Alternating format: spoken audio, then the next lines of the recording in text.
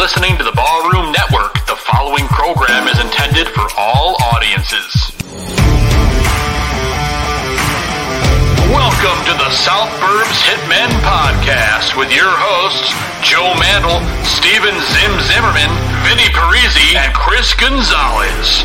We're bringing you the White Sox coverage you need from the perspective of true Southsiders.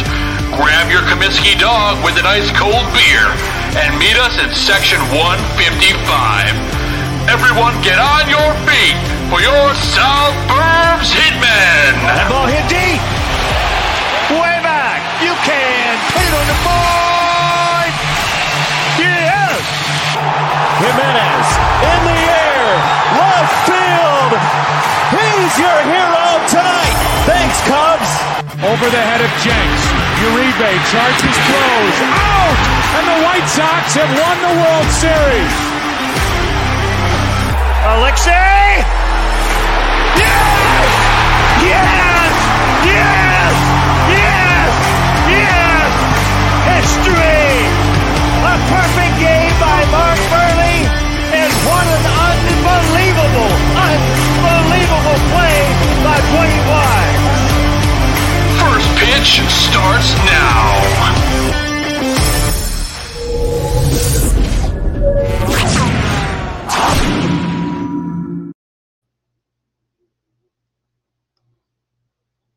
You're muted. And I'm muted, and I forgot to unmute. That's how you know Free we are training back. for everyone. Hey, it's the first show of the year, and I pulled a rookie mistake, and I left myself muted. It's the first time in forever. But anyway, let's do that all over again. Welcome to South Burbs Hitmen. It's the Season 2 premiere. We are back after a long off-season hiatus, and we're here to bring you White Sox baseball all season long. And we're going to be talking about it with the usual suspects. Of course, we're down one suspect tonight. Our buddy Steven Zimmerman, down with a case of laryngitis, lost his voice, but he's still here in the chat, and he's with us in spirit. But I'm joined in person by Vinny Parisi and Chris Gonzalez, the usual suspects. Gentlemen, it's been a heck of a long offseason. It felt like the longest offseason, especially with the lockout. But here we are. We're on the verge of baseball, well, regular season baseball, and I can't be any more ready for it. Vinny, how you doing, buddy? I'm doing very good. It feels good to be on the first episode of a season for South Burbs Hitmen. This is my first time doing that. I'm pumped. During the lockout, guys, I was sad. I was like, we're not going to have baseball. These guys can't agree on what to eat for dinner.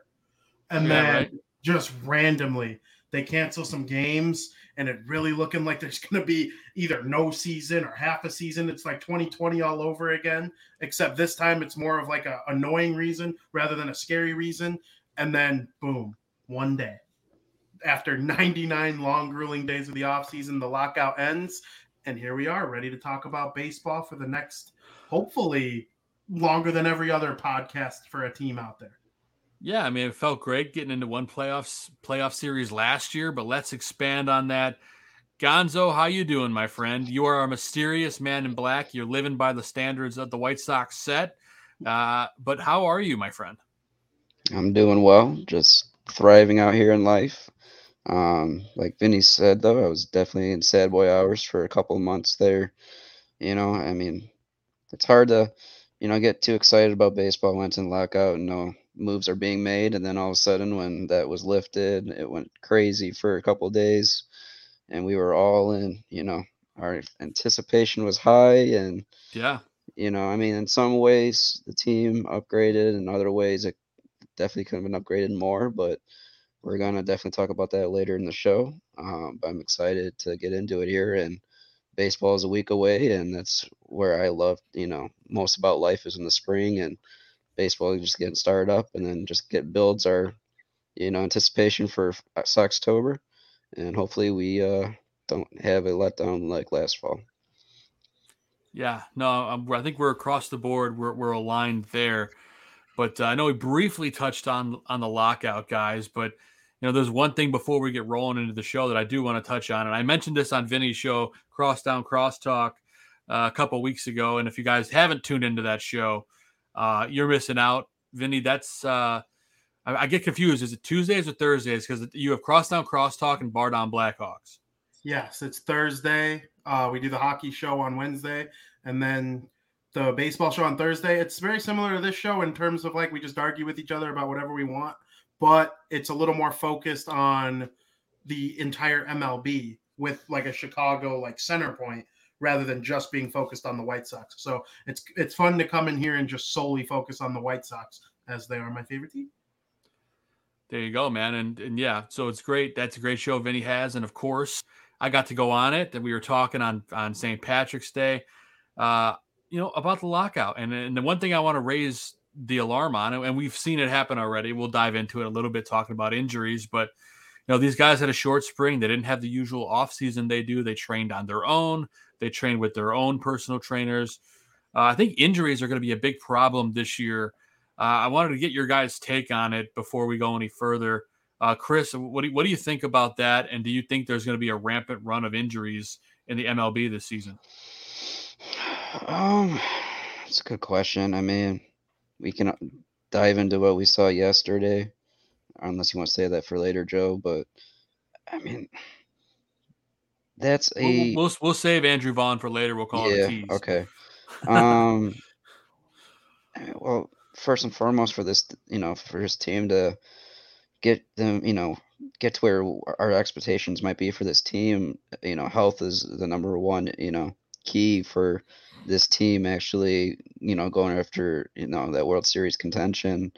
I mean, they have all the talent in the world, but like we saw last season, Eloy gets injured, right there at the end of spring training, and we missed him for 2/3 of the season. And then, same thing with Robert. Robert gets injured, misses most of the season. And we only saw that White Sox team healthy for, not even a quarter of the season. And for the aspirations that team had, it's just really hard to duplicate, that team firing on all cylinders without, having that season of health. And that's something that is going to be really important going into this year. For us to see what this team's truly made out of. And we're about to find out real soon here, and hopefully they do remain healthy, because that's what is going to be essential for this season. For sure, man. I love that take. And Vinny, the off season being as weird as it was, Liam Hendriks was on your show this off season as well and talked about how weird it was preparing in an off season without the team and without his coaches.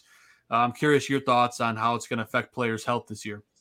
Yeah, Liam bought a house in Arizona just to not need it until the lockout ended, which he was frustrated about it. There's no doubt about it. He made it clear that, he was used to being a Cactus League play. He always did Florida training. Even last year was Florida training for him right before stuff got going in Arizona. So, yeah, it's definitely interesting.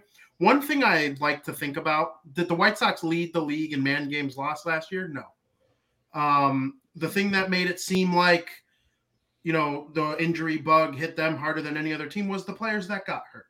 It was Robert, Jimenez, and Grandal. You can argue those are their three best hitters.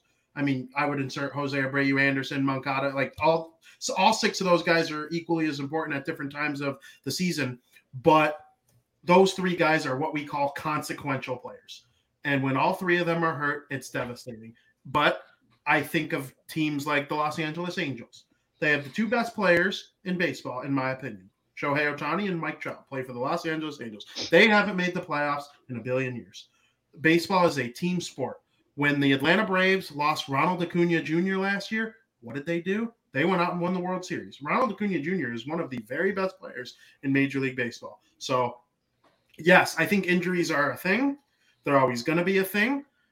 We're going into our third straight weird year because in 2020 we only played 60 games because of COVID-19.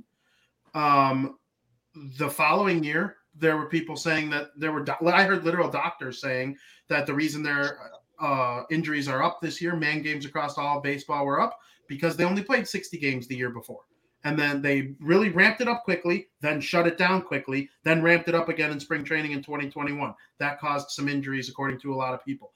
So is the third year in a row, are the players going to be a little more used to having strange off seasons? Part of me thinks so.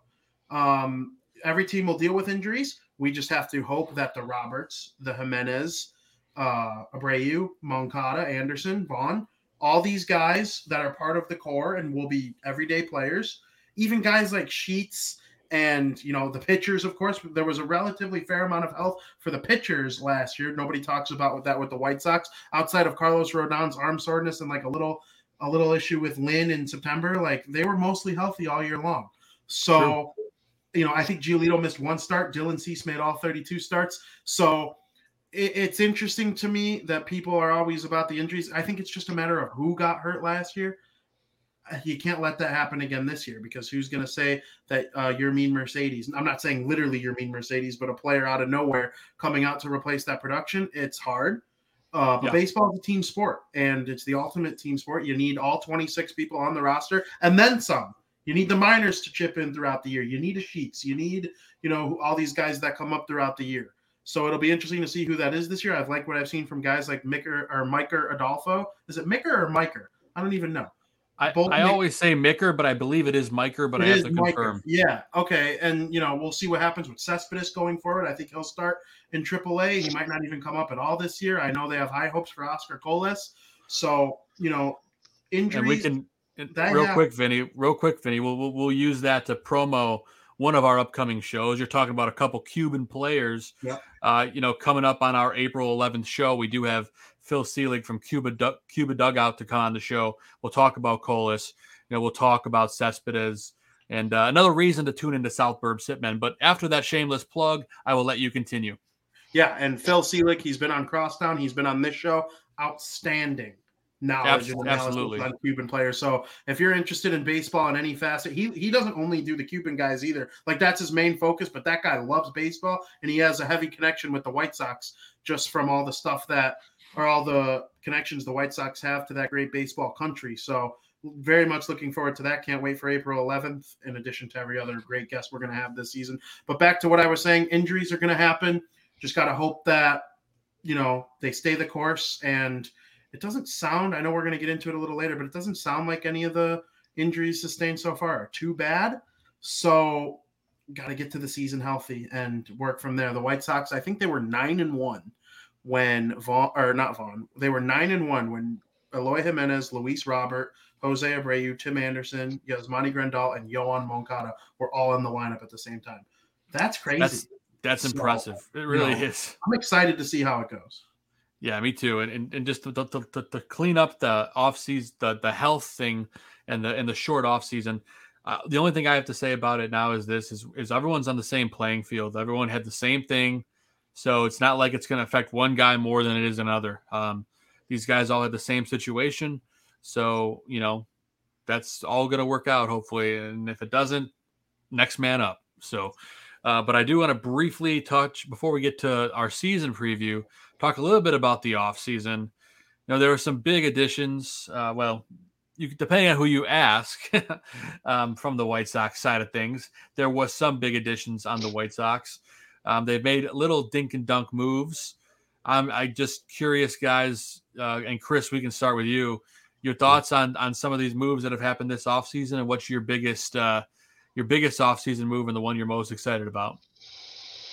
Start off with the later part of that question. The most excitement I drew from this offseason was Han adding more depth and really talent into our bullpen. Adding Kevin Graveman, really nice arm from, he began last season with Seattle, had a really great first half, got traded to Houston, who we saw Graveman in the blackout game. He did a pretty solid job with Houston. And then adding Joe Kelly as well. With his, postseason experience he's had with, the Dodgers of recent, postseason play. He's a really good arm to have there too. I like seeing those two arms being added to our bullpen for depth. Granted, I personally, as far as the budget goes for this offseason, I know I displayed it in October when we were talking about this offseason, but I would have loved to see at least one arm being added to the pitching rotation, because that's one thing that we still might. They might. And I know I talked about a potential trade of Sean Mania from Oakland, and in October. I'm hoping that we can pull that. But a guy like that Robbie Ray, he had a really.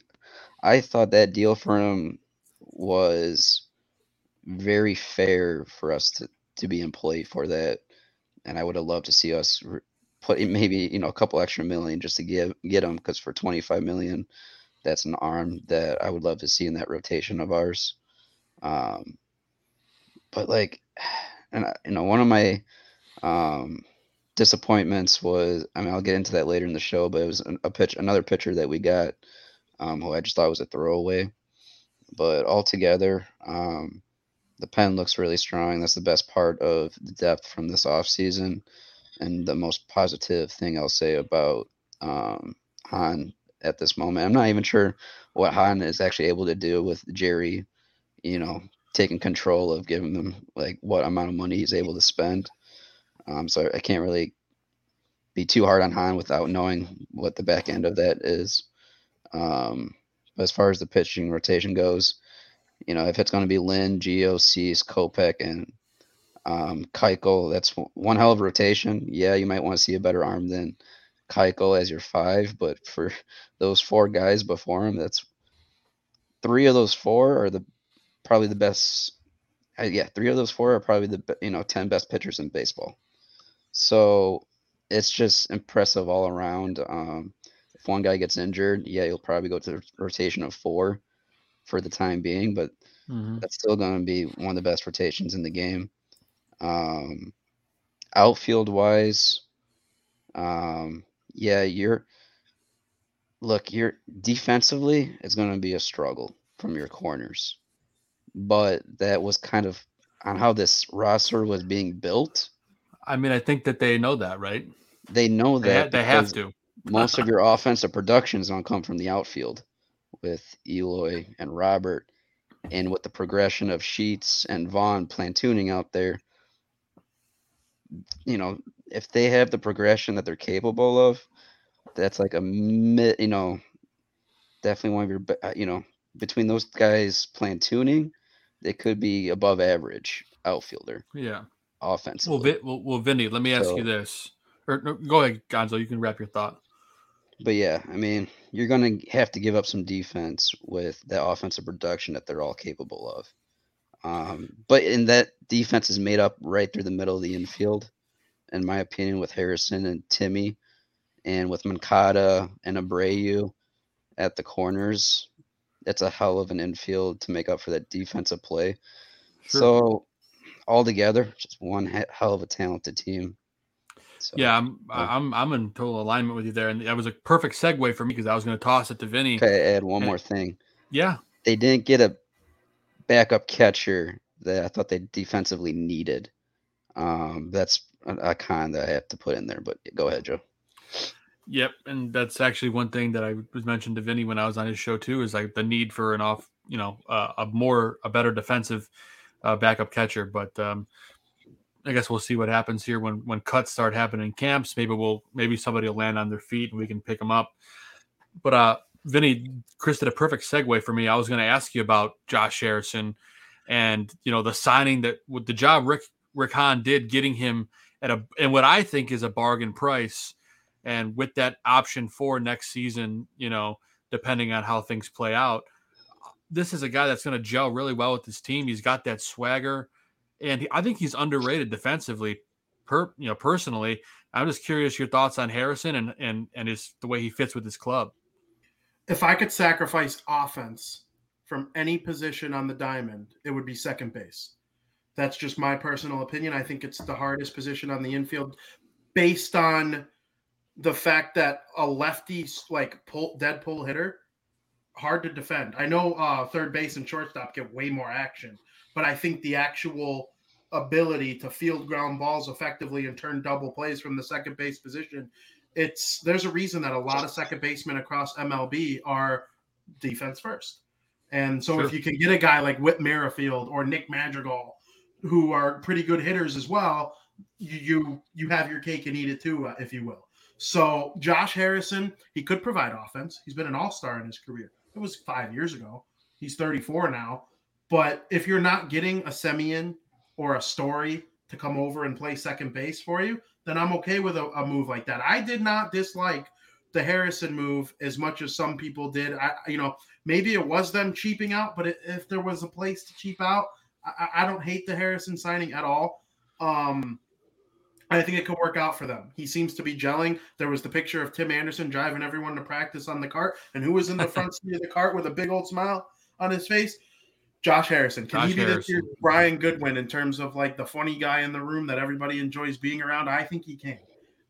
To go off what you were asking earlier about, the offseason in general, I like having Joe Kelly and Carlos Correa in the same division. I do.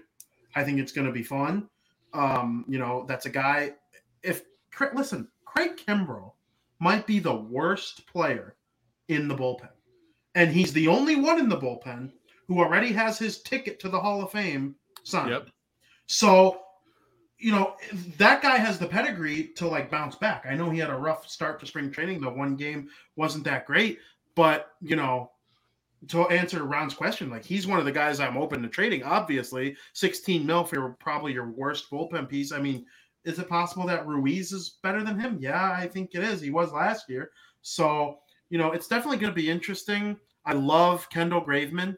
People he's the guy who beamed Abreu and like started that whole thing in the playoffs.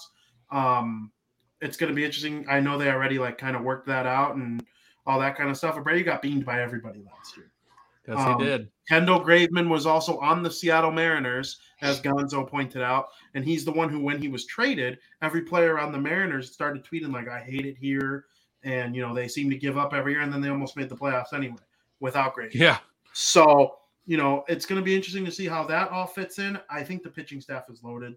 I mean, Keuchel is a question mark, but like Garrett Crochet's a dirty boy. He's a dirty, dirty boy. People forget about him. He's kind of this year's Michael Kopech. I think he could take the long reliever with innings limit still, if you will, because they do seem to kind of be working him through. I think back to what Washington did with Strasburg all those years ago. It's going to be interesting to see. I like what they did with the pitching this offseason for the bullpen. I would like to see one of the A's starters come over via trade. Whether it be Minaya or Frankie Montez, either one of them is going to be the 4, because I think to start the year, you go Giolito, Lynn, Cease, and work from there. Minaya or Montez would fit in at 4. You use Kopech. Kopech is the best pitcher on the staff, in my opinion, in terms of pure stuff. When fully healthy, I agree. And I think Cease and Giolito can match that. I really do, from the bottom of my heart. But if you're talking like just pure like 100-mile-an-hour fastball that moves, you platoon that with a curveball or a slider that moves in the opposite direction as the fastball, it becomes virtually impossible to hit. So the offseason, I don't like what they lack of addressing right field. But there's plenty of time for that. It's early April. Platooning what they're going to do. Adam Engel, people forget about him too. He's awesome defensively, and he's become a really good hitter after probably starting his career as the worst hitter in White Sox history. And he had more home runs in his injury-plagued last season than he did the year before. So off season, I give it a B+, maybe a B-. But, with the roster that they have and the talent that they have, it's different than other years that they did nothing. There have been years where they did nothing and the roster was garbage and they thought they were going to win, like 2016, where in mid-season they decided to trade Fernando Tatis Jr. to the Padres for James Shields. And then Chris Sale goes on his rampage, and it's probably the worst season in White Sox. Like that type of offseason makes me angry. But this season, it's like there's so much talent all over the place. It's like fitting in a puzzle, and you'll have a better realization of what they actually need by the trade deadline. So that's where I'm at on the offseason. Nice, Vinny. Yeah, no, it's I'm kind of in the same boat as you. I like the additions to the bullpen. That was our glaring weakness going into we didn't think it was going into the bullpen, going into the postseason, but it ended up being, our Achilles heel. So obviously they're trying to fix that. But, you're right. In 2005, it was just the pieces coming together. And I can see that's kind of maybe what Han's trying to do. So I can respect that. I really can. But, let's jump over the wall and into the upcoming season and spring training a little bit. Of course, the big news this week is Andrew Vaughn went to go make a diving play and got injured yesterday. The White Sox released a statement today saying it's a hip flexor, and he's out for 1 to 2 weeks, which is great news. It could be a lot worse, but we've got some footage here of the injury. Let's take a look. Speed out of the hand. Hanser Alberto to right center field, and that's going to be grabbed by Vaughn. A great diving catch by the White Sox right fielder. And back to first base, Will Smith. Boy, he took a double away from Hanser Alberto. Limping a little bit. He paid the price. That was a crack. He certainly paid the price on that one. And you would think after watching spring training last year, where Eloy, rips the muscle off of his arm hanging over the fence, that Andrew might not go so hard. But I'm not saying not to make the play, but I am. You could well, yeah. I mean, I think you make an effort. I don't think you have to dive like that in spring. But initial thoughts on the injury, Vinny, since you're shaking your head, I'll toss it to you. But they seem to have dodged a bullet here. Yeah. When I woke up this morning and saw that they weren't having a press conference, I was like, okay, he's probably fine. Because you might remember last year when Eloy decided to dangle from a left field fence trying to rob a home run that clearly was unrobbable in a spring training game that meant absolutely nothing. I'm still mad at him for it, and I would tell it to him right to his face if I saw him today. Vaughn is a little bit of a different story. He knew he had a chance to make the play. He knows that right field is the harder of the two corner outfield positions, and it's not as easy to just step in and play as he did. He played admirably in left field last year. I think his left field play last year was a little like he played well early. The metrics say he was okay, but he was better than Eloy, so people thought he was like a godly left fielder. And, credit to him for making that switch and giving it a chance. I respect a guy who tries hard, though. As much as I say I wouldn't, I would have made the business decision to stay healthy, sure. And he's having a great spring offensively. And we know how important his bat is in the lineup. As you guys said earlier, you give up a little bit of defense for his offense. I agree with that. But I also think they have a designated hitter role if he's not playing first base. Sheets and Vaughn, if I were in charge, would be platooning DH, and Engel would be playing right field unless they signed or traded for someone to be the full-time right fielder. But, they want his bat in the lineup, and they want Sheets' bat in the lineup too. And they probably want Engel's bat in the lineup from time to time. Leury Garcia, good utility player. He looks a lot more natural. I mean, even last year watching Vaughn play left, there was nothing graceful about it. He definitely had that shakiness to him when he was out there making the plays. But he made the plays a lot of the time. So, I have no issue with him out there trying. People blaming Tony La Russa. Listen, I'll get on Tony La Russa about anything I want to. I'm not getting on him about that. He's playing his guys in the spring training game. What's he supposed to do? Yeah. He's playing the roster that Rick Hahn provided for him via Jerry Reinsdorf. We can get into that later in the show. But Andrew Vaughn, glad he's healthy. 1 to 2 weeks. I think he could be ready for opening day. It's 11 days away. Yeah. 1 to 2 weeks if you even that out, it's probably around 11, 12 days. Maybe if they face a Detroit, is Casey Mize going to be their opening day starter? In that case, it probably would be Sheets in the lineup to start.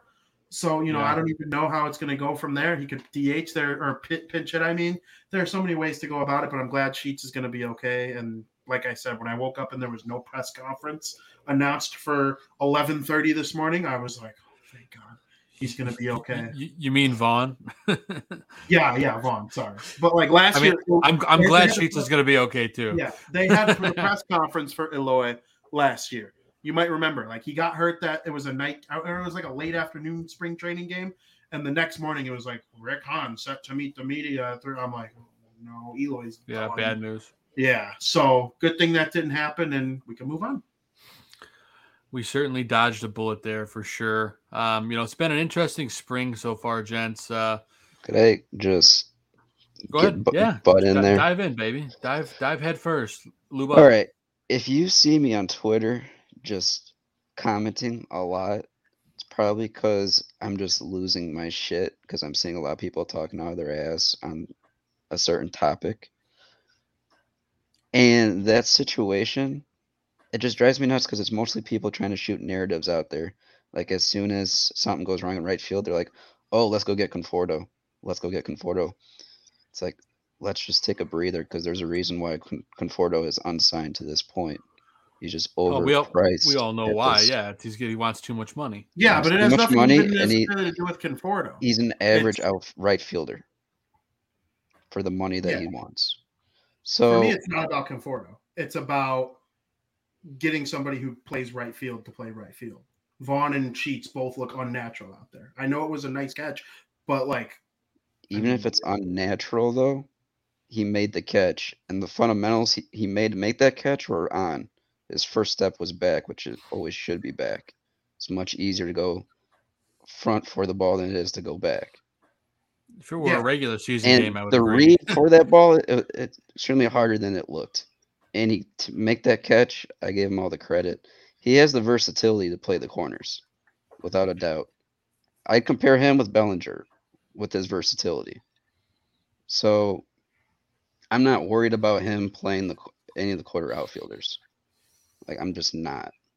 Yeah, I wouldn't say I'm worried about it either. It's just I like the idea of he hurt himself just like Eloy last year, and those guys. But anyone can in the outfield. Any normal outfielder can get hurt too. One of your elite outfielders in Acuna got injured making a play out there in the outfield. Absolutely. Well, so it's just ridiculous to say, oh, we need he's out of position. Any other outfielder can make that catch without having to dive for it. It's just some of these takes are just ridiculous. So no, I'm with you, man. And before jumped in on this, I was going to get your thoughts on what happens with the starting rotation, because we've seen a couple of these guys get roughed around. I mean, that always happens in spring. Guys are trying new pitches, they're trying new things. What happens with the starting rotation, Gonzo? As far as what is it? What is the rotation to start the season? I think it's going to be Lynn. I think Lynn's going to get the nod. You'll probably have Giolito as your 2, then Cease, Kopech, and then Keuchel. And that's your starting rotation there from 1 to 5. I got some predictions on our pitching staff coming later in the show. Now let's say we get they trade and get Sean Manaea. Mm-hmm. He's a really talented lefty. I mean, I could see him as a 3 and a top 3. I think you can rotate him and Gio as our third best pitcher in the rotation. But yeah, I mean, if that happens, I would still. I mean, I wouldn't DFA Keuchel. Squeak there, but I wouldn't DFA Keuchel. I'd like to keep him around just in case, there is an injury in the rotation, because God forbid we do have an injury and we need someone in there to eat up innings, and Keuchel still has the talent to do so. I mean, there's that, and then he becomes trade bait too, right? That too, yeah. I mean, but yeah, I mean, there's just so many options right there if a trade happens. But we definitely need. And I was surprised that we didn't see another arm get signed than Vince Velasquez, because it's important to have some depth to eat up innings, and when you're especially a quality arm when you're going to be in the race down the stretch here. I mean, yeah, they should win the division easily again, especially if they're healthy. They should just blow through the division. But sure, going into the offseason, it would be nice to have some more options here in the rotation. Yeah, no, I'd agree with that, and I think there's a couple things that are probably going to happen before the season starts. I think we'll probably add an arm. Mm-hmm. I would be shocked if we didn't, and I think we may grab a backup catcher when cuts start at camp. I'm just curious, to see what happens in that respect. But maybe I'm wrong. But I do want to touch base, or at least touch on a guy that we have talked about for a long time. I mean, this is a guy who is easily in the consideration for MVP. And I had a prediction last year that he would be, and I think all of us feel like he's going to be in that conversation. We'll touch more on that later, but I'm going to pull up some video while I talk about him. But of course, Luis Robert has been just on a tear in spring. Let's take a look at this home run. I mean, he's been just labeling the ball this spring. The ball popping off his bat. He looks fast. He looks strong. And we talked about healthy. This guy, he looks healthy. If we get a full healthy season out of Luis Robert, gentlemen, I mean, I think the sky's the limit here, right? I mean, then you get Eloy. You get Eli going. He's having a nice spring. You get Tim Anderson going. You get Josh Harrison going. Andrew Vaughn right there. Speak of the devil. These guys working. If they get everything hot, this team can score 9 runs every game like they did in this game against the Dodgers, and they could be one of the best offenses in baseball. I'm encouraged by what I'm seeing from the offense, and especially Luis Robert. Vinny, talk to me about Luis Robert, because I know you're an even bigger fan than I am. If the Chicago Blackhawks trade Patrick Kane this summer, Luis Robert will then be the best male athlete in Chicago, in my opinion. But right now I have them 2. They both wear 88, which is kind of funny. But Luis Robert is insane. He has more physical tools than I've ever seen a Chicago White Sox player have. If Andrew Vaughn and Sheets play right field this year, one of the only reasons I'm okay with it is because Luis Robert is in center. Because he just covers so much ground. And yeah, any outfielder can get hurt playing the outfield, but I think you're more likely to get hurt if you're covering more ground when you're not that good at it. Luis Robert takes that away from someone like, whoever's playing right field, and even Eloy in left. He's so fast. He can throw a dart to home plate from center field. He hits bombs. He hits for contact. He steals bases. I mean, have the White Sox ever had a 5-tool player at this age before? I'm going to say I don't think so. I don't think they have. I've always heard if he grew up in the United States, he would have played linebacker at Georgia and been a top 10 pick in the NFL. That's the physical specimen that he is. And he's just out there mashing home runs in spring training. Off of some good pitchers too. He follows up a 1 home run, 2 RBI game with a 2 home run, 4 RBI game. And he just impacts every field he steps on, it seems like. He had 3 WAR in the 60-something games he played last year. Over 162, let's say he plays 145, give or take, a couple off days. We're looking at a 7, 8, 9 WAR player. That's MVP stuff. So Luis Robert, he's absolutely incredible in every way, shape, and form. I don't think the White Sox have ever had a better player. Frank Thomas and Paul Konerko are their 2 best players ever in that order. Robert's coming for it.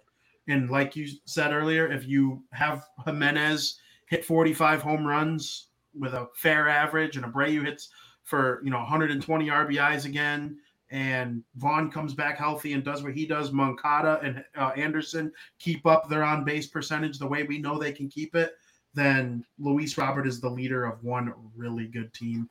And, man, I can't wait to watch him truly keep it going. I'm with you, man. He's one of my most anticipated players this year.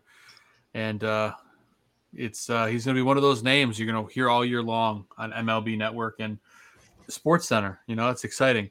But I did pull up here some of the offensive stats from spring. And we talked about, these guys absolutely raking. You got Eloy with 7 RBI, Robert with 7, Adolfo with 7. Cespedes has got 6. It's kind of exciting to see Adolfo hitting so well this spring, in 14 at-bats, hitting 500. 2 of those are homers. I mean, that's exciting. You have to imagine he may have some sort of role on this team. Maybe not on the team straight out of spring training, but I could definitely see him being called up later in the year. And, let's look at Cespedes here. While I'm one that's in the camp of him needing a full year in AAA to kind of develop his skills, I am excited for the future to see him what he's going to bring to the team. Gavin Sheets having a nice spring so far. Berger, doing Berger stuff. Jose Abreu is kind of having a rough start to spring, but you never really worry about MVP, though. I mean, he comes around, so that's not like anything for us to really worry about. But for me, the most exciting thing on here is seeing Luis Robert just crushing the ball, 3 homers. He's only hitting 263, but that's in less than 20 at-bats. and he's got that many RBI, many homers. It's pretty encouraging. And of course, TA is slugging out the gate too, batting .429. Things are looking up for this season. Gonzo, what do you think about this offense and what you're seeing this spring? Yeah, so going back to Luis Robert, like last time we had a guy of that talent in center field was the early 19th century with Shoeless Joe Jackson. So, and this is a guy that he hit 340 when he came back from his injury. I think he ended with 345 or something like that as a batting average, which was absolutely ridiculous. If he's healthy, he's definitely for sure probably the best. I would say he'd be the best center fielder in the game in this league, and guy that for sure will be up there for MVP voting. You're just hoping that for health-wise, he knock on wood that he remains healthy. But to go looking at that list, I would love to see Adolfo get a shot at making the roster, and I would actually like to put him in front of Engel at this point, because there's one thing about Adolfo is that if you put him in right field, he has one hell of an arm too. Him and Cespedes, they both have really great arms out there in right field. And Cespedes is definitely hitting the ball well. He hit a home run right off of one of the best arms in the game, and Walker Buehler. All together, it's just crazy seeing that young talent of ours in the outfield. We keep complaining about a right fielder, but we have a lot of young right field talent. And Adolfo, Cespedes, Sheets, Vaughn. It's just crazy to see the talent that's out there in the outfield. Cespedes is super raw. I keep lobbying. I'd love to see him at least get a full year in the minors to polish that skill. But he's going to be a great talent. Just needs to refine his bat a little bit, in my opinion. Yeah, no, that's absolutely true, and I think he's a guy that we'll probably see on the extended rosters in September. But for the same reason, like you said, Joe, he needs the reps down there in Double AAA. For the same reason why Jake Berger did last year, and Berger's also another name for second baseman that you'll probably see make the roster potentially, or coming up later in the season, like maybe June. But he's an interesting name that will be in there too. Yeah, I'm excited to see where we go out of spring. I'll have to look it up real quick. Go ahead, talk a little bit, Joe. There's another name. There's a catcher I saw that I had my eye on him because he's probably the best defensive catcher that we have. Stall for a couple of minutes here while I find him. Yeah, no, it's all good. And I know our buddy Vince Tassoni's in the chat. Vince, I know there's a catcher you were messaging me about earlier. I'm losing my mind who it was, but if you want to put it here in the chat, I'll pull it up on the screen. Okay, wow, he was quick. It was Nick something, right? Yeah, yep. I even know how to pronounce that, but yes, he is the best defensive catcher that we have in the organization right now. It's an interesting name to bring up because as far as defensive catchers go, that's key. Because with Grandal, with his knee issues, when his knee is acting up, that's the part of his game that it just slacks with his mitt. But yeah. Cool. Thanks, buddy. And, we've gotten to the point of the show. We talked spring training. We're getting ready to hop into a season preview. We're getting our gears shifted here. And this is the part of the show. And every year we do it. We amp up. It's our season prediction time. So with that said, and of course my sump pump's going to go off right as I start talking about this, but it'll be off in just a second. There it goes. And we're going to predict the record for this year for your Chicago White Sox. And we'll lead it off with Zim, who can't join us right now, but he did tell us his prediction before the show started. Zim is going to predict that the White Sox win 97 games and go 97-65 to win the AL Central. I like the moxie there, kid. I like the optimism. I'd love to see us win 97 games. Vinny, what do you have for your season prediction? Yeah, pending health. I think the White Sox are the best team in the American League Central. I know the Twins and the Tigers will give them a run for their money. They'll be a lot better this year, but also so will the White Sox because they won't be missing a fair amount of their top players for a good portion of the season. And I also don't think they'll take the foot off the gas in August quite as much as they did last year, knowing how that can impact them once October rolls around. Oh, yeah. And, I think they'll be a lot less inclined to rest. And, they need those top 6 in the lineup every single day as much as they can. So with that, I think the White Sox will be 2 games improved over last season, which is a lot when you start talking about 90-something games. 2 wins over the year before is a lot. I'm going to go with 95 and 67. 95 and 67. Very nice. I like it, Vinny. Either way, both these guys, high win total, over 90. Big stuff. Gonzo. Actually, let me write it down so I have record of this. That was 90. What was it, Vinny? 95? 95 and 67. I believe that adds up to 162. Yeah. Yeah. My math is, yeah. Yep, it does. Gonzo, your prediction, my friend. Originally, I was going to say, because I just felt like there's going to be a health issue, but originally I was thinking 89, 90 wins. I'm kind of going back. I feel like they're actually going to be more healthy this year than they were last season, and I'm actually with Vinny. I'm going 95 as well. Ooh. Mm-hmm. Both you guys.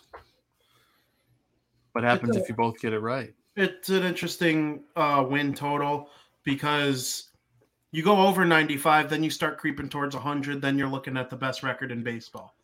95 wins certainly wins you the American League Central Division, I would say. I don't think the Twins are going to get much over 85 to 90. But I hope the White Sox win the division. I hope they win 95 games, but I hope the gap isn't as big as last year. I do. I'm going to be cheering on the Twins and Tigers to make things interesting. Yeah, keep it interesting.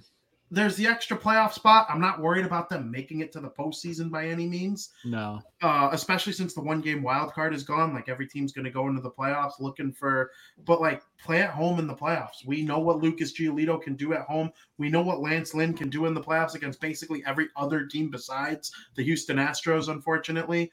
Are they even going to be as good next year without Correa? I'm excited about this season. I like that win total of 95 for sure. Very nice. Well, you guys are aligned on that. I think they're going to be good. I just can't see them winning that many games. I hope I'm wrong. I'm not far off from you guys. I think they're going to be a little bit foot off the gas towards the end again. But I do think I'm going to go 90. I'm going to go 92 and 70. I think they're going to win 92 games. It's a long season. There's a lot going on, injuries and all that fun stuff. I just feel like 92 is where they're going to land. Just a little less than you guys. I'd love for them to prove me wrong. The Braves 189, so it doesn't really matter in that case. Just get into the dance. That's all you got to do. You got to get to the dance, and I think they've got more than enough to get to the dance. So that's my prediction there. But the next prediction question here is who leads the White Sox in RBI in 2022? This is a big one, tough one. Our buddy Steven Zimmerman says Jose Abreu, says he returns to form and just clubs the hell out of the ball in 2022. So Zim's going to go with Jose. Gonzo, who are you going with? I'm with Zim because, he's, what was it? 3 out of the last 5 years, or no, was it 5 years in a row? He's at 100 ribbies. He's every year of his career but one. Yeah, he's except 2020, which he was on pace for 162. Yeah, I think 3 of the last 5 years, I believe that would have been. But yeah, he's on a roll. Until someone else can be ahead of him on ribbies, I'm gonna go with Jose. He was MVP for a reason that year, and he's the leader of this club. And I think Jose is going to continue to be that cleanup hitter of ours that he's going to be up there for best first baseman in the league. I love it, man. I think we all would love to see Jose have a monster year. I'm going to change things up. I think it's the year of Luis Robert. I really do. I think he's going to own the American League as long as he stays healthy. I think he will by far lead this team in RBI. I'm going to say it. I think he goes over 100 this year, and I don't think it's close. I think he's by far the RBI leader on this team with a full season. Spoken Jose. I think Jose is going to have a good year. I have a feeling that Luis is going to be the end-all, be-all. So I'm going with Luis Babo. Luis Babo. How about you, Mr. Vinny? Yeah, I'm going with Abreu. 60 RBIs in 60 games in 2020. Won the RBI title that year. Always in contention. I believe he won it the year before that, too, in 2019. He came in second last year, and the only person who had more than him was Salvador Perez of the Kansas City Royals. I think Abreu, his spot in the lineup has a lot to do with it. I think Luis Robert will be a lot of the runs scored for Jose Abreu's RBIs. So will Tim Anderson and Moncada, even Jimenez maybe from time to time. But, I think Abreu, he seems to know what to do when there's runners in scoring position better than any player the White Sox have ever had. And I think Robert will develop that. And I think Robert's just natural skill will lead to that happening naturally. When you put the best guys out there, they're going to come up with the best results. And that's what Robert can do. But I like Abreu for this just because of his ability to be clutch. He'll be the guy. If there's a guy who you could choose to come up for the White Sox when there's runners on second and third, 2 outs, bottom of the ninth, you're down 1, and a base hit would win the game, I think I would pick Jose Abreu over anyone on the team, even though I think he's about the 3rd or 4th best overall hitter on the team. Abreu just has that knack for driving in runs, and that's why I'm choosing him. Hey, 3 of you chose him for a reason, so let's be honest. Jose is just a master when there's runners on base. So that great choice. I just feel like Luis takes that next step this year. I hope you're right, though. I'm not going to lie. Yeah. I think we would all love to see everyone on this team have 70 plus RBI. Yeah. And maybe that happens. Who knows? Probably not, but it's going to be fun. I posed a question to you guys before we went live. Are there any MVP candidates on this team? And I think we've already talked about a couple of them. So I don't think we need to tell anybody else about Jose Abreu and Luis Robert again. But, who are some other people that could be sneaky MVP candidates on this team? I'll lead it off here. And I think Tim Anderson could be a sneaky candidate for MVP. The way he hits the ball, he hits for average. If he adds some more RBI to his repertoire this year, this is a guy who could make a run at an MVP. I don't know how many RBI he's going to be able to get to be in that conversation, but Timmy is a leader on and off the field, and he's one of those guys that I think could be a sneaky option there. Gonzo, any other options on this team for MVP candidates besides the obvious? You can always say Eloy. Eloy remains healthy. He's got the power and the bat to do so. I'd also say, to kind of switch sides, to go the equivalent of MVP with Cy Young, I think we have a candidate in Cease, who was right behind Cole and he's been with strikeouts last year. Cole and Robbie Ray. Yeah, and he was right behind both of them for strikeouts as his rookie season. That's a guy that could be a Cy Young this year and be the true ace of our staff going into the offseason. And I'll go into that a little bit further later on here. But those are 2 names I'd throw in there for, potential lucrative award winning, award candidates on our club. Good stuff. Vinny, options for sneaky MVP candidates on this team? Yeah, so I think Robert and Abreu and Anderson are the obvious ones. They're the ones who have been top 20 vote getters in the last 2 years. Robert, not last year, but the year before because he was healthy. I think those 3 guys are of course, they're MVP candidates. Last year, Giolito, Lynn, Rodon, who's no longer with us, which sucks, and Hendricks, Liam Hendricks, all finished top 11 in Cy Young voting. And I didn't even mention Cease or Kopech, who are both they have nasty stuff. So those guys could always be in the MVP conversation. If you're in the Cy Young conversation, chances are you'll get MVP votes, depending on how good of a Cy Young season it is.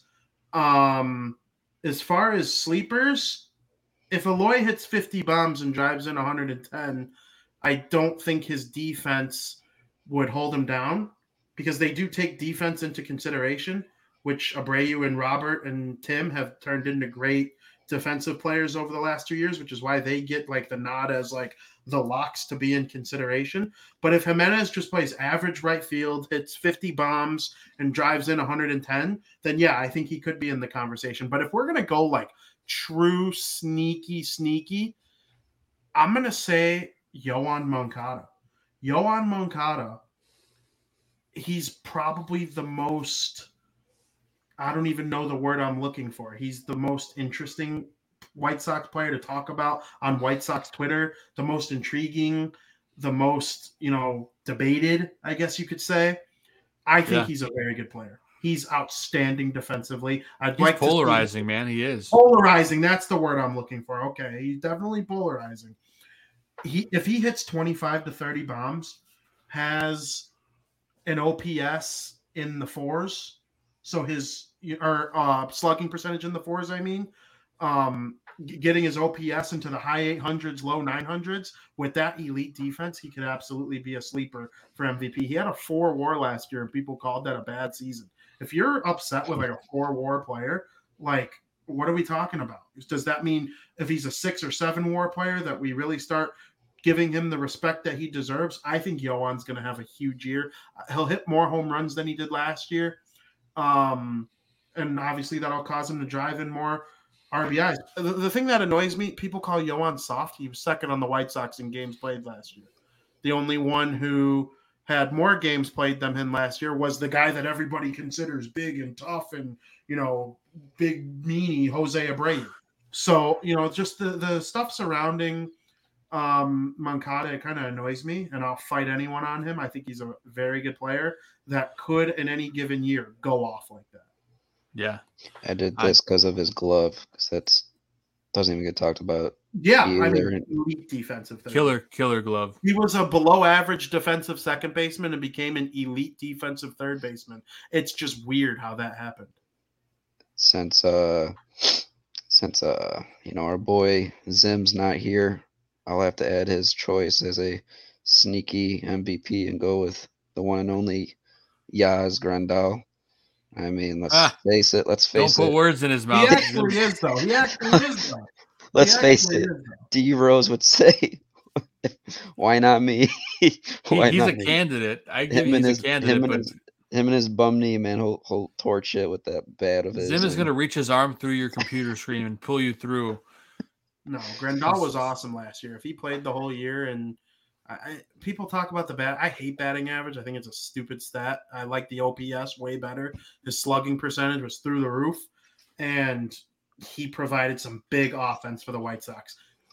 I hope his knee feels better so he stops letting by 1,000 pass balls. Yeah, right. Real quick, Zim's pick for MVP, he said, healthy Eloy and healthy Robert means MVP, though. So he's going with Jose, which I think is a smart choice as well. But, let's dive in, guys.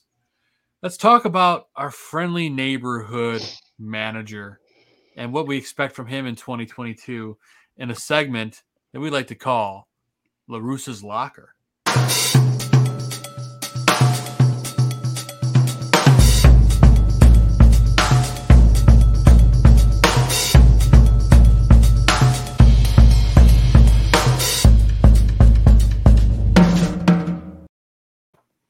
Yes, we get to talk about Tony. He's back for year 2. Well, year 2 of this run with the White Sox anyway.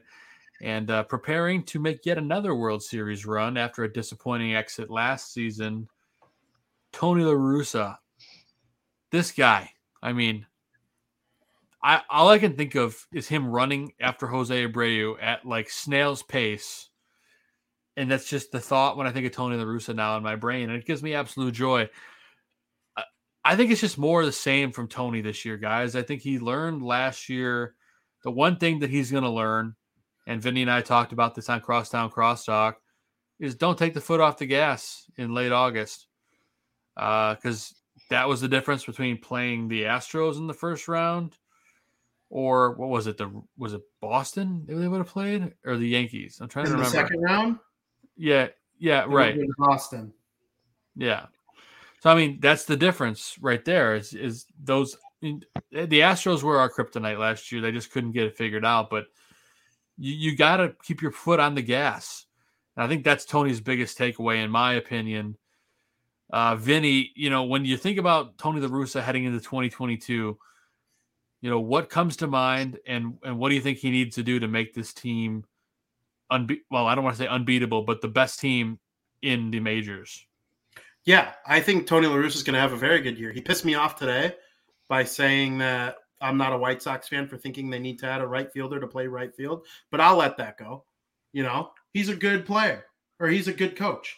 So, he's done what he's needed to do in his career. They keep building a bullpen while he's the manager. I think that's no coincidence. I think he has a hand in adding Joe Kelly and Kendall Graveman and stuff like that. And, I think they went out and got Kimbrel. He didn't use Kimbrel right. There's no doubt about it. Kimbrel's a closer, and that's it. So they should trade him if they're not going to platoon him as a closer with Liam Hendriks, which it never hurts to have too many ninth inning guys. I don't understand. But, as long as he's not insulting me, I'll be okay with him. He was good last year. I'll take it back. He was bad in April. He was very bad in April. He was bad. I hated the way the team was managed in April. But he was asleep at the wheel.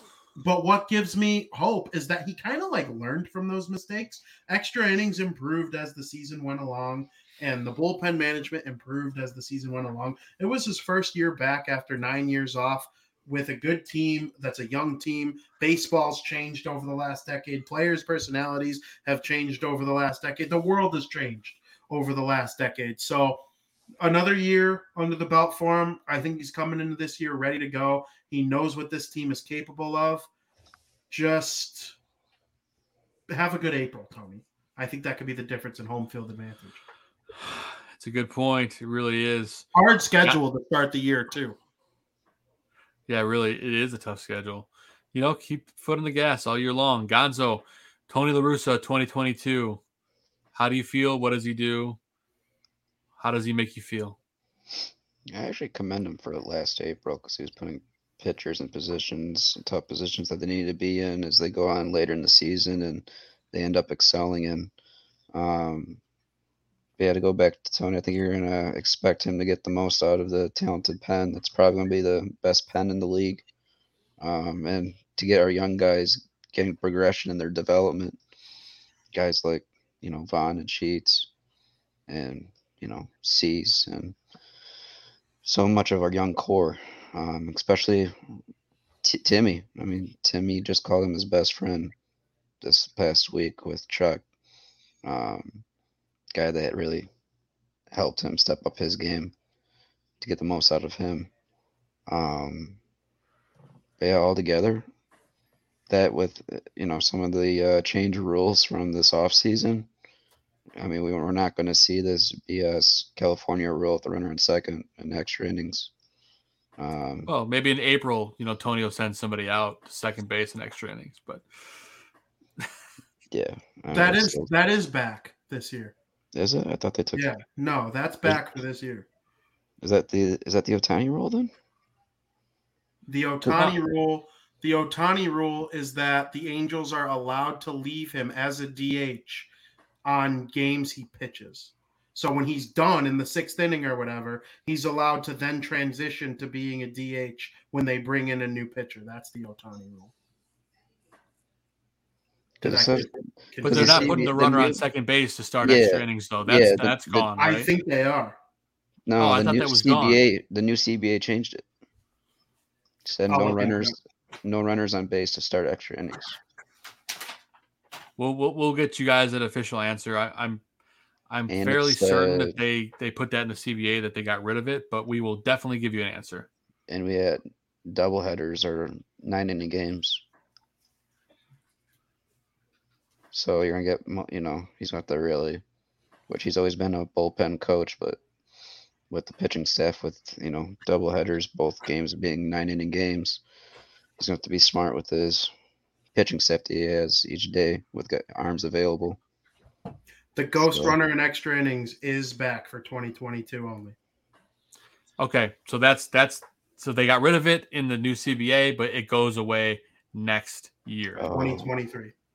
But the playoffs This is is gonna gone, be- right? That's the way. Yes, That's the thing. yes, it was gone Okay. in the playoffs. Yes. Okay, good. Okay, that's what. All right. So yeah, PZ says 28 back to man this. rosters until May 1st. Ghost runner in extra innings only for 22, and then the Ohtani rule: pitcher can remain a DH once he's pulled from the mound. Got it. And then universal DH is starting this year, or is it starting next year? No, it's starting this year. Yes. Okay. All right. Good. All right. Now that we're all caught up on rule changes. Why does the CBA have to fuck this all up? Speaking of DHs, Oh. had an interesting DH in the last decade or so. His name was Adam Dunn, which sets us up perfectly for the Adam Dud of the week. You suck! You suck. Stupid, lousy, no excuse. What a dud. What a total dud. Yeah, so this is the Adam Dud of the week, and at this point, we're going to focus on, well, it could be a couple things. You could be the Adam Dud of spring training or the Adam Dud of the offseason. I'll let you guys pick your poison however you want to do it. You can talk about someone dragging in spring, or you can talk about a move that you absolutely hated. It doesn't even necessarily have to be on the White Sox. Vinny, you look like you got something top of mind, so I will let you lead things off here. My only gripe with the White Sox right now is Jerry Reinsdorf. I don't hate Tony La Russa by any stretch of the imagination. I actually like Tony La Russa. He helped torment the Cubs. The Cardinals were very good for a long time. The White Sox are awesome under him. He's helped a lot of players take the next step, but it makes me angry that it was not Rick Hahn's decision. It makes me angry that it was Jerry Reinsdorf's decision. If Rick Hahn hired Tony La Russa, I would have no problem with the hire. I don't like when the owner meddles in baseball operations, especially because he's helping out a friend. That is just not how you should run your business. I don't think it was Rick Hahn's fault that they shorted Giolito by $50,000. You know, a starting retail worker is keeping a salary, is keeping Giolito and the White Sox from not going to arbitration. That pisses me off. That screams Jerry Reinsdorf to me. He's my only gripe with the team. If Rick Hahn resigned because he was sick of Jerry Reinsdorf's garbage, he would be signed by a new team the next day because of what he's done with limited resources with this team. He's got a direct line to Cuba, clearly. He's got awesome ways of recruiting that way. He makes brilliant trades for the most part. I know Craig Kimbrell for Madrigal and Cody Hoyer is a dud. I understand that.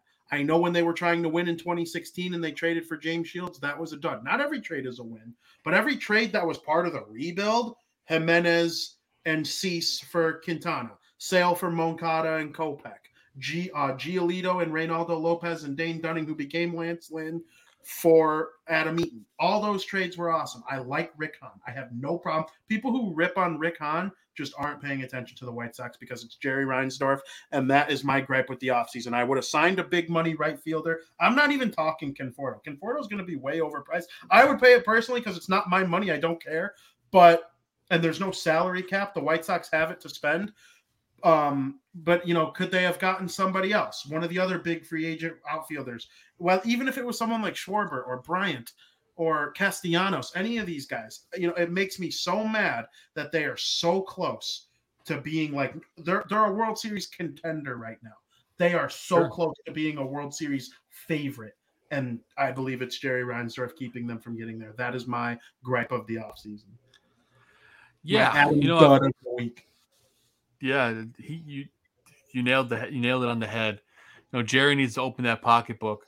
I would have loved to see them add one of those big pieces like you mentioned. It's kind of scary, but mine is kind of similar to yours, Vinny, and I'm just going to say the offseason as a dud, at least in the American League Central. It's just the White Sox in general. It's the whole front office. They've made some moves, decent moves. But you look at what the rest of the division has done. I mean, the Twins landing Carlos Correa. They got Chris Archer. That's news as of, I think, just the other day. They just signed Chris Archer. Actually, Twins. I just recently. Twins have done really well, though. The Twins are doing great this offseason. You see what the Tigers, getting Javier Baez. They're building around their young core. Tucker Barnhart, who we wanted on this podcast last year. Yes, we did want him last year as well. So they're adding all these quality pieces. I'm not going to talk about the Royals because they just seem to fall further into oblivion. Mm-hmm. They signed Zach Greinke. Good for them. But good prospects, though. What's that? Good prospects, though. Yeah, no, they've got good prospects. I feel like everyone's done something but us. And it's nice, though, seeing Greinke go back to where he started off. I like to say. Well, yeah, that's what I was getting at. Like, oh, good for them. Seems to be the theme with Missouri baseball teams too. Yeah, of course you have Albert Pujols doing the same thing. Sonny Gray, to the Cardinals, also to the Twins. Yeah, I mean these guys are doing a lot of stuff, and the White Sox aren't. And sure, Joe Kelly was a great addition. Josh Harrison, great addition, but it's a small. I mean, Joe Kelly's a big addition to the pen, but there's no major signings, and it just rubs me the wrong way. So I'm just going to go with the whole White Sox front office is my Adam Dud of the offseason. Gonzo, who's your dud? Before I get my dud, I also want to say, as much as I want it, because I brought up Robbie Ray's deal and Marcus Semien, both I thought would have been great. You could probably both include them together. You might be, right near the luxury cap for the tax, but I think both were solid deals for their value. But if you were to do that, it would be rough to re-sign, or not re-sign, but get extensions for Timmy. C's coming up. There's a couple names of our core that we're going to have to give extensions to, and sure, that would have been really tough to do. But, to go back to the Adam Dud. My dud would have been what Vincent put there in the chat with Vince Velasquez, which is I brought him up earlier, and he indeed is my dud. For a quality arm that I wanted to see signed, that wasn't enough at all. For me, if you really wanted to put a quality arm that would have showed me that is a guy that's going to be fighting for that fifth spot in the rotation, it would have been John Gray. And I'm trying to remember, I think he went to the Phillies. I think the Phillies signed him. I have to look into that again, but he was a guy that I was targeting in our off-season show that we did in October. And I think he went for, if I remember, like $13 million or something like that. But there's been so many guys that could have been signed for relatively inexpensive contracts. Yeah, but that's just a guy. He was in the same draft with Snell from Tampa. No, he's in San Diego. No, not Snell. Sorry, not Snell. Glasnow, Tyler Glasnow with the Rays. They were drafted right next to each other, and his talent is unbelievable. But he was just with in Colorado, and not the best ballpark if you have that fastball that he's got and the talent.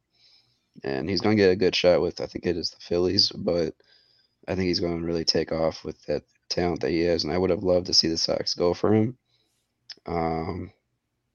Maybe Vincent's right. I have to go look at the transaction, but bottom line, he's a quality arm that I would love to see them take a shot on it, because he could probably surprise a lot of people with a contender. Who's your dud? Is it White Sox front office? No, with what Vincent said with Vince. Oh, Velasquez. Right, Velasquez. Yeah. Got it. Yep. Cool. Well, as you can see, there's a common theme here. It's just wishing that we had some better arms in the pen and some better signings, and I think it's what all White Sox fans want. And there's still a little bit of time, so you might see something get done here. I would love to see that happen, but let's go. If the Sox make that trade for Sean Manaea, I will be going crazy on Twitter. So. Yep. Tune in for Gonzo's mental breakdown when they sign Sean Manaea, or a trade for him, I mean. But let's dive into the positive side of things. Let's put our spin on it. Let's get amped up. What are you feeling good about? Who is your put it on the board player of the spring? And what's getting you excited for the baseball season? So without further ado, this is our Put It on the Board segment of the show. Ball hit deep. Way back. He looks up. You can put it on the board.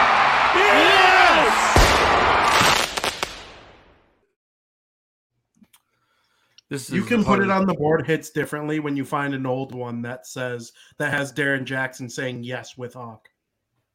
Yeah, right. It certainly does. I mean, nothing like the Hawk, man. I mean, I don't get me wrong. I love Benetti and Stone, but some of those old Hawk calls are just classic. Every now and then I'll throw on that. There's like a 30-minute YouTube video that just has like angry Hawk, sad Hawk, depressed Hawk. Like, so funny. The one where David Wright hits the pop-up and Gordon Beckham drops it on the infield.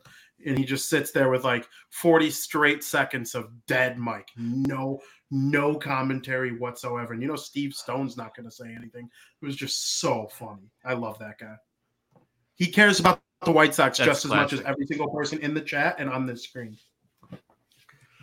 He does. I mean, I ran into him in Greek Islands once downtown and on Halsted Street in Greektown, and he was sitting with his whole family. I just walked over and said, "Hey, what's up, Hawk?" I said, tough loss today. He goes, "Yeah, wasn't a good one, but those boys are going to come back and they're going to kick some ass tomorrow." It's just kind of like, those are just the things you remember because that's just Hawk through and through. But obviously we're excited heading into 2022, and there's a lot to look forward to. But, who is your put it on the board player or moment of the spring heading into baseball season? Gonzo, what's got you amped up and is excited for the start of baseball season? Yeah, so real quick, to correct myself, Vince was right. Gray did go to the Rangers. So shout out to you, Vince, for keeping me on my heels. But to go with my put on the board player, I'm going to go with two guys here. I got some bold predictions for both of them. Both are pitchers. I talked about Dylan Cease enough, but I liked what I saw out of him on the mound lately. I think I really think he's going to be by the end of the year, he'll be the ace of this rotation. And I really think my prediction with him is he is going to beat out Cole and Ray and be the leader in strikeouts, and also be starting game one of the postseason for our White Sox. Then also, my second pitcher is in the pen, and Vinny brought him up actually earlier in the show with Garrett Crochet. I really think he's going to see a lot more innings this season, and Tony's going to have full confidence in throwing him out there because if you haven't seen those clips of him making Ohtani look like a fool, you gotta go check out them nasty clips of that slider that he's got. And my prediction out of him, I think he has a shot. I'm gonna surprise people with this, but I think he's gonna have a true shot at representing our White Sox in July at the All-Star game as a relief arm out of the bullpen. Oh, I like it. I like it, man. I like the positivity out of you, Gonzo. I feel like you got to chug a couple Red Bulls, and then I want to see you. I want to see just the veins popping out of your head when you make that prediction. I turned into right. Batman. Wow. I was right. I'm Batman. I was right with Lance Lynn. Where is he? And I'm doing double or nothing off of my boldness with Lynn last year, so I'm gonna go with Cease and Crochet here. Nice, man. Man, that gets me fired up. How about you, Vinny? Who's your put it on the board player of the spring, or put it on the board excited for the baseball season? Yeah, I want to give a shout out to my guy, Robert Murray. He's a National Baseball insider. He works for the company I work for at Fansided, and he's broken a lot of news over the course of the offseason. And, I want to say that having him help me with some of the information that he's given me, having me have content ready throughout the offseason and in our MLB group chat on Slack that we have, it's just very helpful. And, information on what the White Sox are looking at or who they're looking at.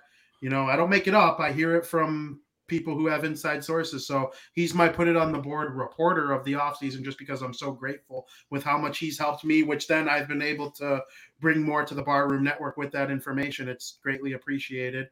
As far as players on the White Sox, I'm actually going to go with a coach. I'm going to go with Ethan Katz. I think the White Sox have incredible talent pitching.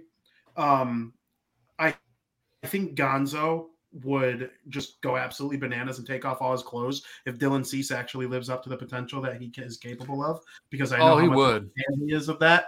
I think Cease is capable. I think there are so many good pitchers in the White Sox rotation that it's hard for me to just say, oh, Cease is going to be the game one starter. Oh, Kopech is going to pitch in this situation. Oh, Giolito is going to be this guy. I think Giolito is going to be the game one starter of the postseason and the regular season. That's just my opinion as where we stand right now. But with what Ethan Katz has done for Cease, Kopech, Crochet, really only the old guys have gone backwards while Ethan Katz has been around, like Dallas Keuchel, Craig Kimbrell. I really hope that really all these young guys reach their potential. I want to see Cease use that knuckle curve to his advantage this year. I know Ethan Katz has been helping him with that. We saw what he did in high school pitching coaching with Giolito, Flaherty, and now I'm blanking on his name on Atlanta. Either way. Fried. Fried. Yeah, Max Fried. We've seen him be so impactful with major league pitching, and I think that's going to be the case for the White Sox this year. So my put it on the board players of the week is Ethan Katz and his pitching staff.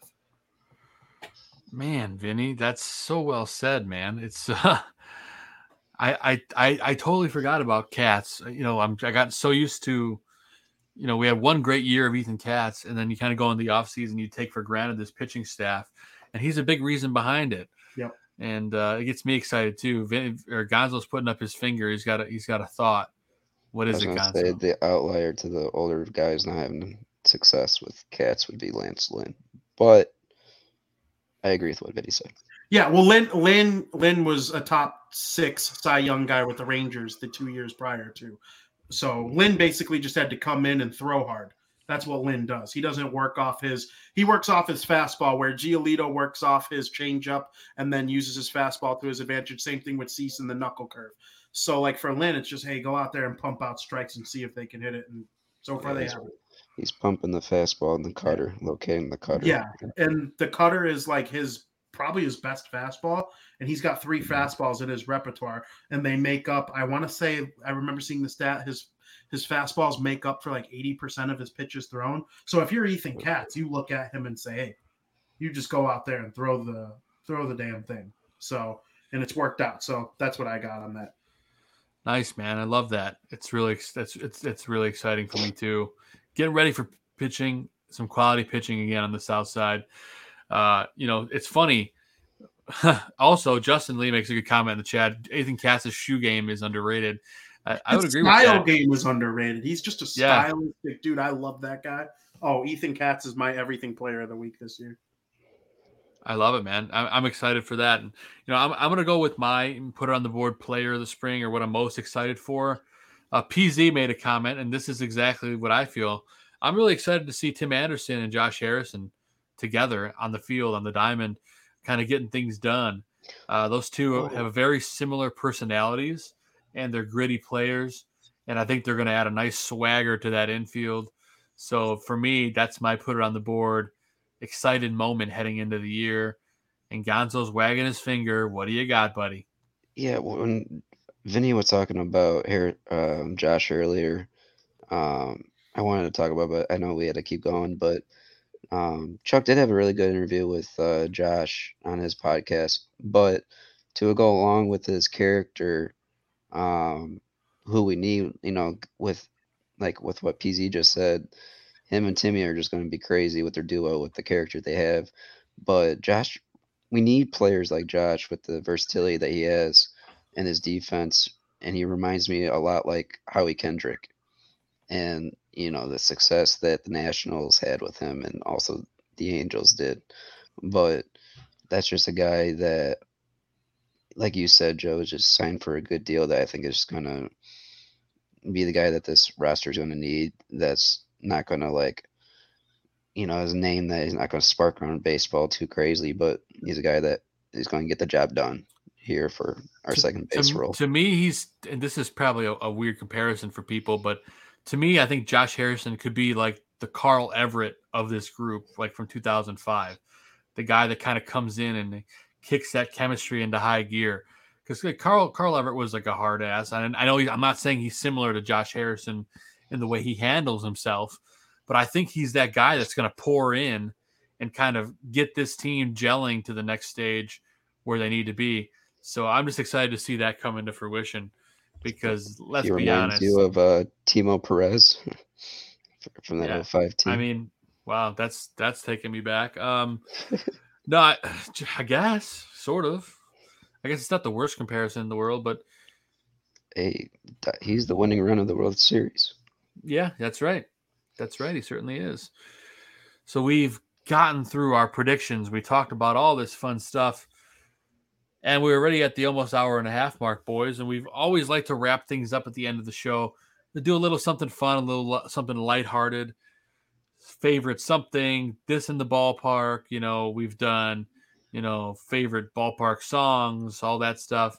And today we're going to, we're anticipating the upcoming season. So we're going to do the most anticipated ballpark snack. Like, what's that thing you're craving in the ballpark? It may not be like your number one thing every time you go to the game, but like, man, just thinking of going to the ballpark, that's the first thing you want to do and get this when you walk in. What's your most anticipated ballpark snack heading into 2022? Vinny, I'll let you lead the way. Oh, I mean, for me, it always comes down to two. But one I'll get periodically throughout the year, and that's the helmet nachos. The helmet nachos are just so good. I get them with pork. Just absolutely unbelievably amazing. No sour cream because sour cream's gross, but I'll take the extra cheese. But the thing that I will get probably, and I'm saying this with no exaggeration, I plan on going to opening day against the Seattle Mariners. I probably within 5 minutes of walking into the stadium will get the Cuban sandwich if it's back. And I mean it with no exaggeration that I absolutely love that sandwich. It's on the first base side, lower level, or not first base side. It's more like the third base side, home plate-ish. And it's a Mini Minoso little stand. The Cuban Comet. The Cuban Comet, exactly. And it's the red, white, and blue uniform stripes as the decor of that little stand. And they're just pumping them out.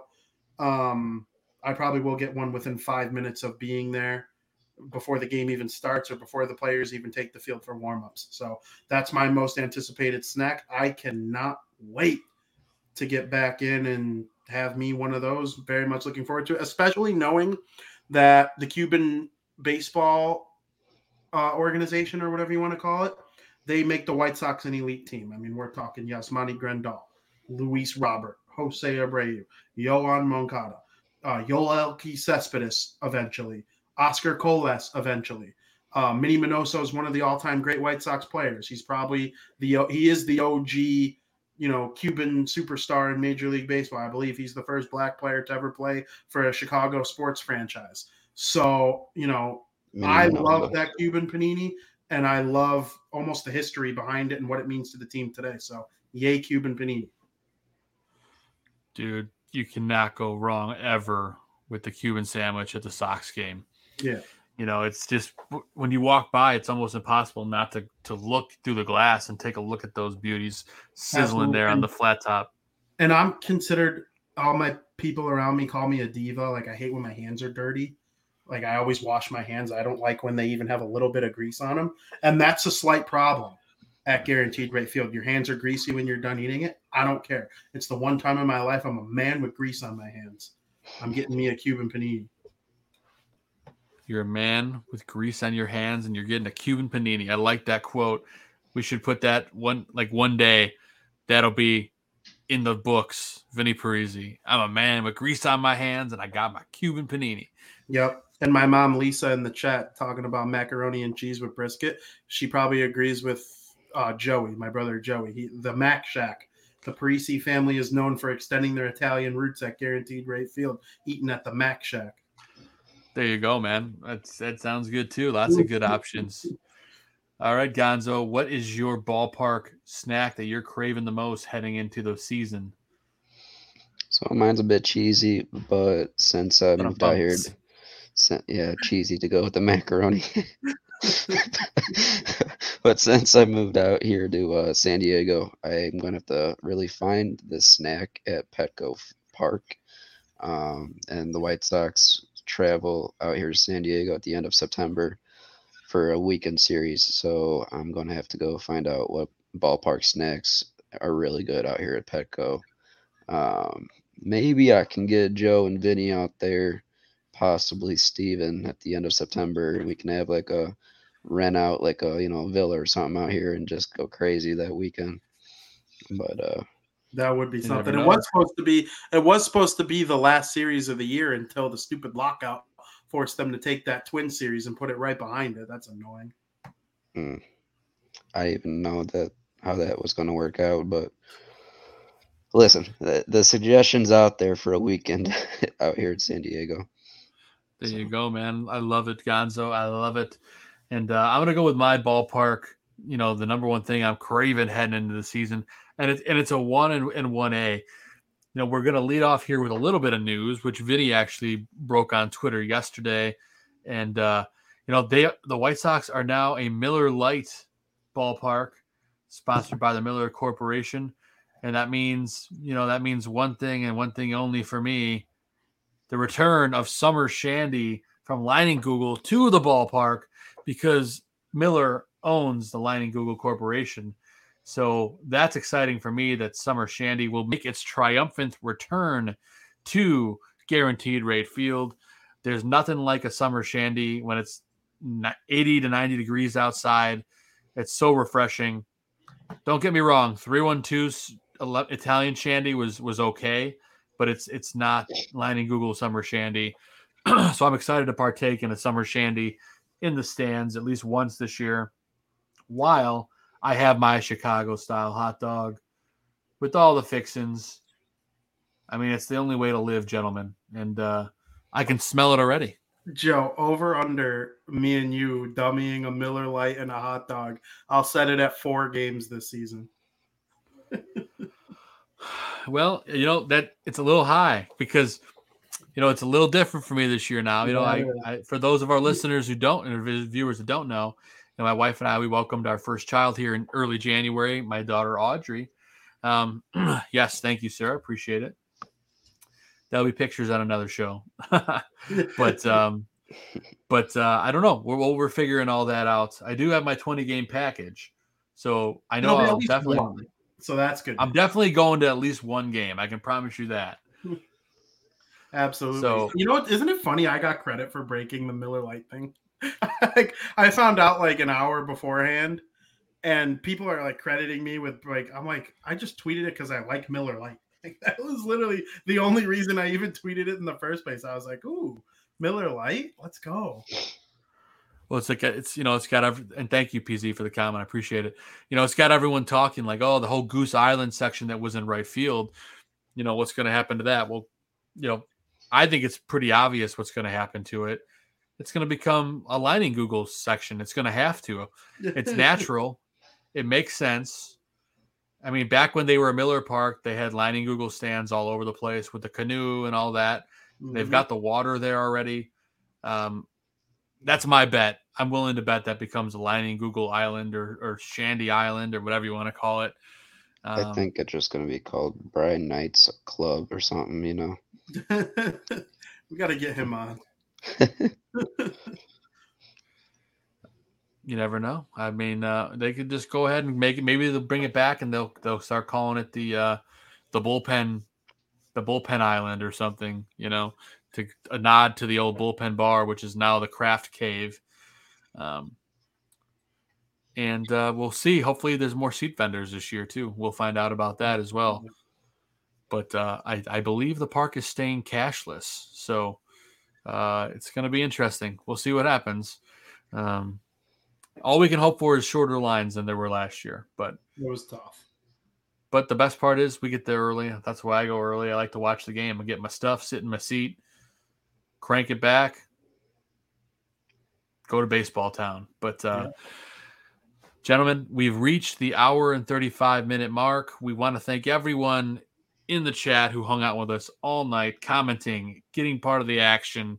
Of course, I got to thank my co-host here. Well, thank Steven Zim Zimmerman, who couldn't be here tonight, feeling under the weather, but he was with us in the chat, and that's what really matters. So thanks for joining us, Zim. We'll see you next week. And before I toss it to Vinny and Chris for final thoughts, I do want to tease our guest for next week. We have a great guest. That's right. Next Monday, April 4th, 8 p.m. in our new time slot, we will be welcoming White Sox Stadium host Alyssa Bergamini. She also covers the Bulls this season. We are more than excited to have her on the show again. Friend of the show, always keeping things exciting in the ballpark. And she will be joining us next week to talk White Sox, to talk everything going on in the stadium. And maybe we can get her thought on a couple of the handouts this year. There's a couple of sweet bobbleheads this season. I'm sure some of you guys have seen it out there. So a great show coming up next week with Alyssa Bergamini. Do not miss that one next week. It's going to be a blast. So be here for it. We can't wait for it. But let's toss it over to the gentlemen for their final thoughts. Chris, let's get your final thoughts tonight, my friend. Final thoughts.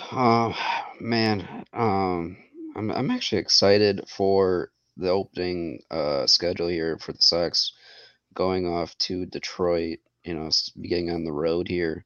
It's going to be exciting. Sox do well in Detroit the past 2 years, and especially, I know I've been talking about him a lot, but Dylan Cease, he's going to be in there for one of those 3 games, and I think in his career against Detroit, he's like 8-0 with 1.7 ERA or something like that. His stats are just ridiculous, and I'm excited to see what we can do in Detroit, and watching Javier Baez probably strike out a couple of times, so I'll enjoy that.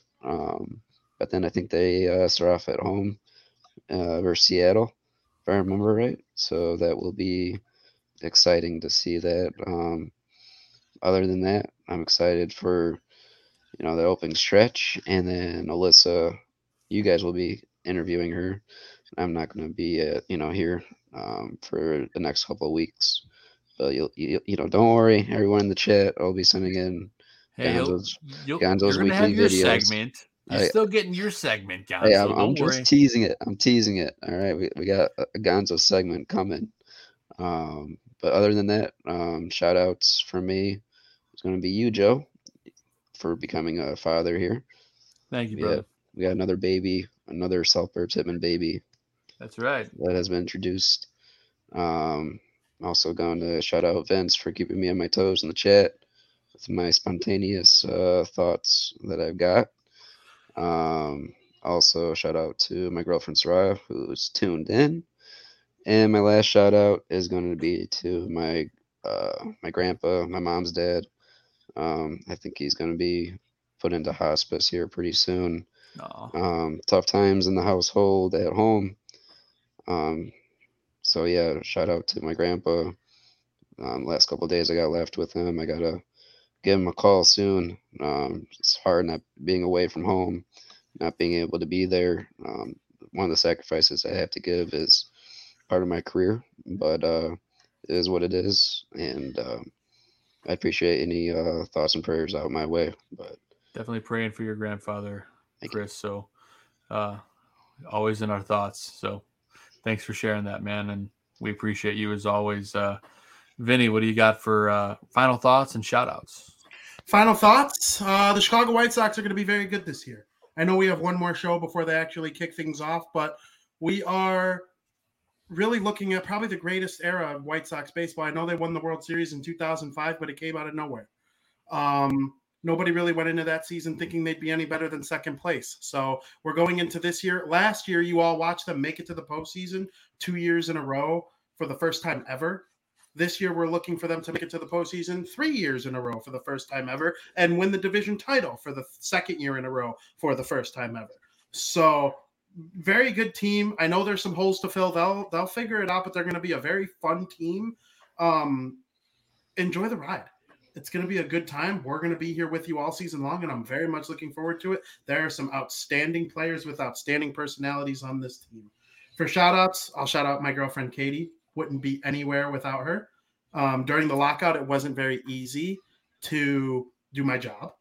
And, times were tough and we got through it, and would be nothing without that and support. And, also my family, my mom, dad, brother, Joey, everyone around me means a lot to me, and I would be nowhere without them. And I also got to shout out you guys, my favorite co-hosts, of course. We do great work here at the Barroom Network. I'm very proud to be a part of it. And Joe, public congratulations to you for the birth of your daughter. I'm very excited Thank you. In person eventually. And Gonzo, sure. My thoughts and prayers to you and your family. I hope everything works out as well as it possibly can. I will be sending my good vibes and prayers your way. All beautiful sentiments across the board, gentlemen. Final thoughts for me tonight. Just ready for baseball season. Excited, ready to rock and roll. Oh. And Vinny, I'm ready to draft against you on Friday night in our fantasy baseball draft. You actually took Gonzo's place, believe it or not. Gonzo's got other stuff going on. He's a busy man, but you're a more than admirable fill-in for Gonzo, and I'm just looking forward to some fantasy baseball. Absolutely. Can't wait. So, yeah, just excited for that. Shout-outs, of course. I'm going to shout out all my co-hosts here.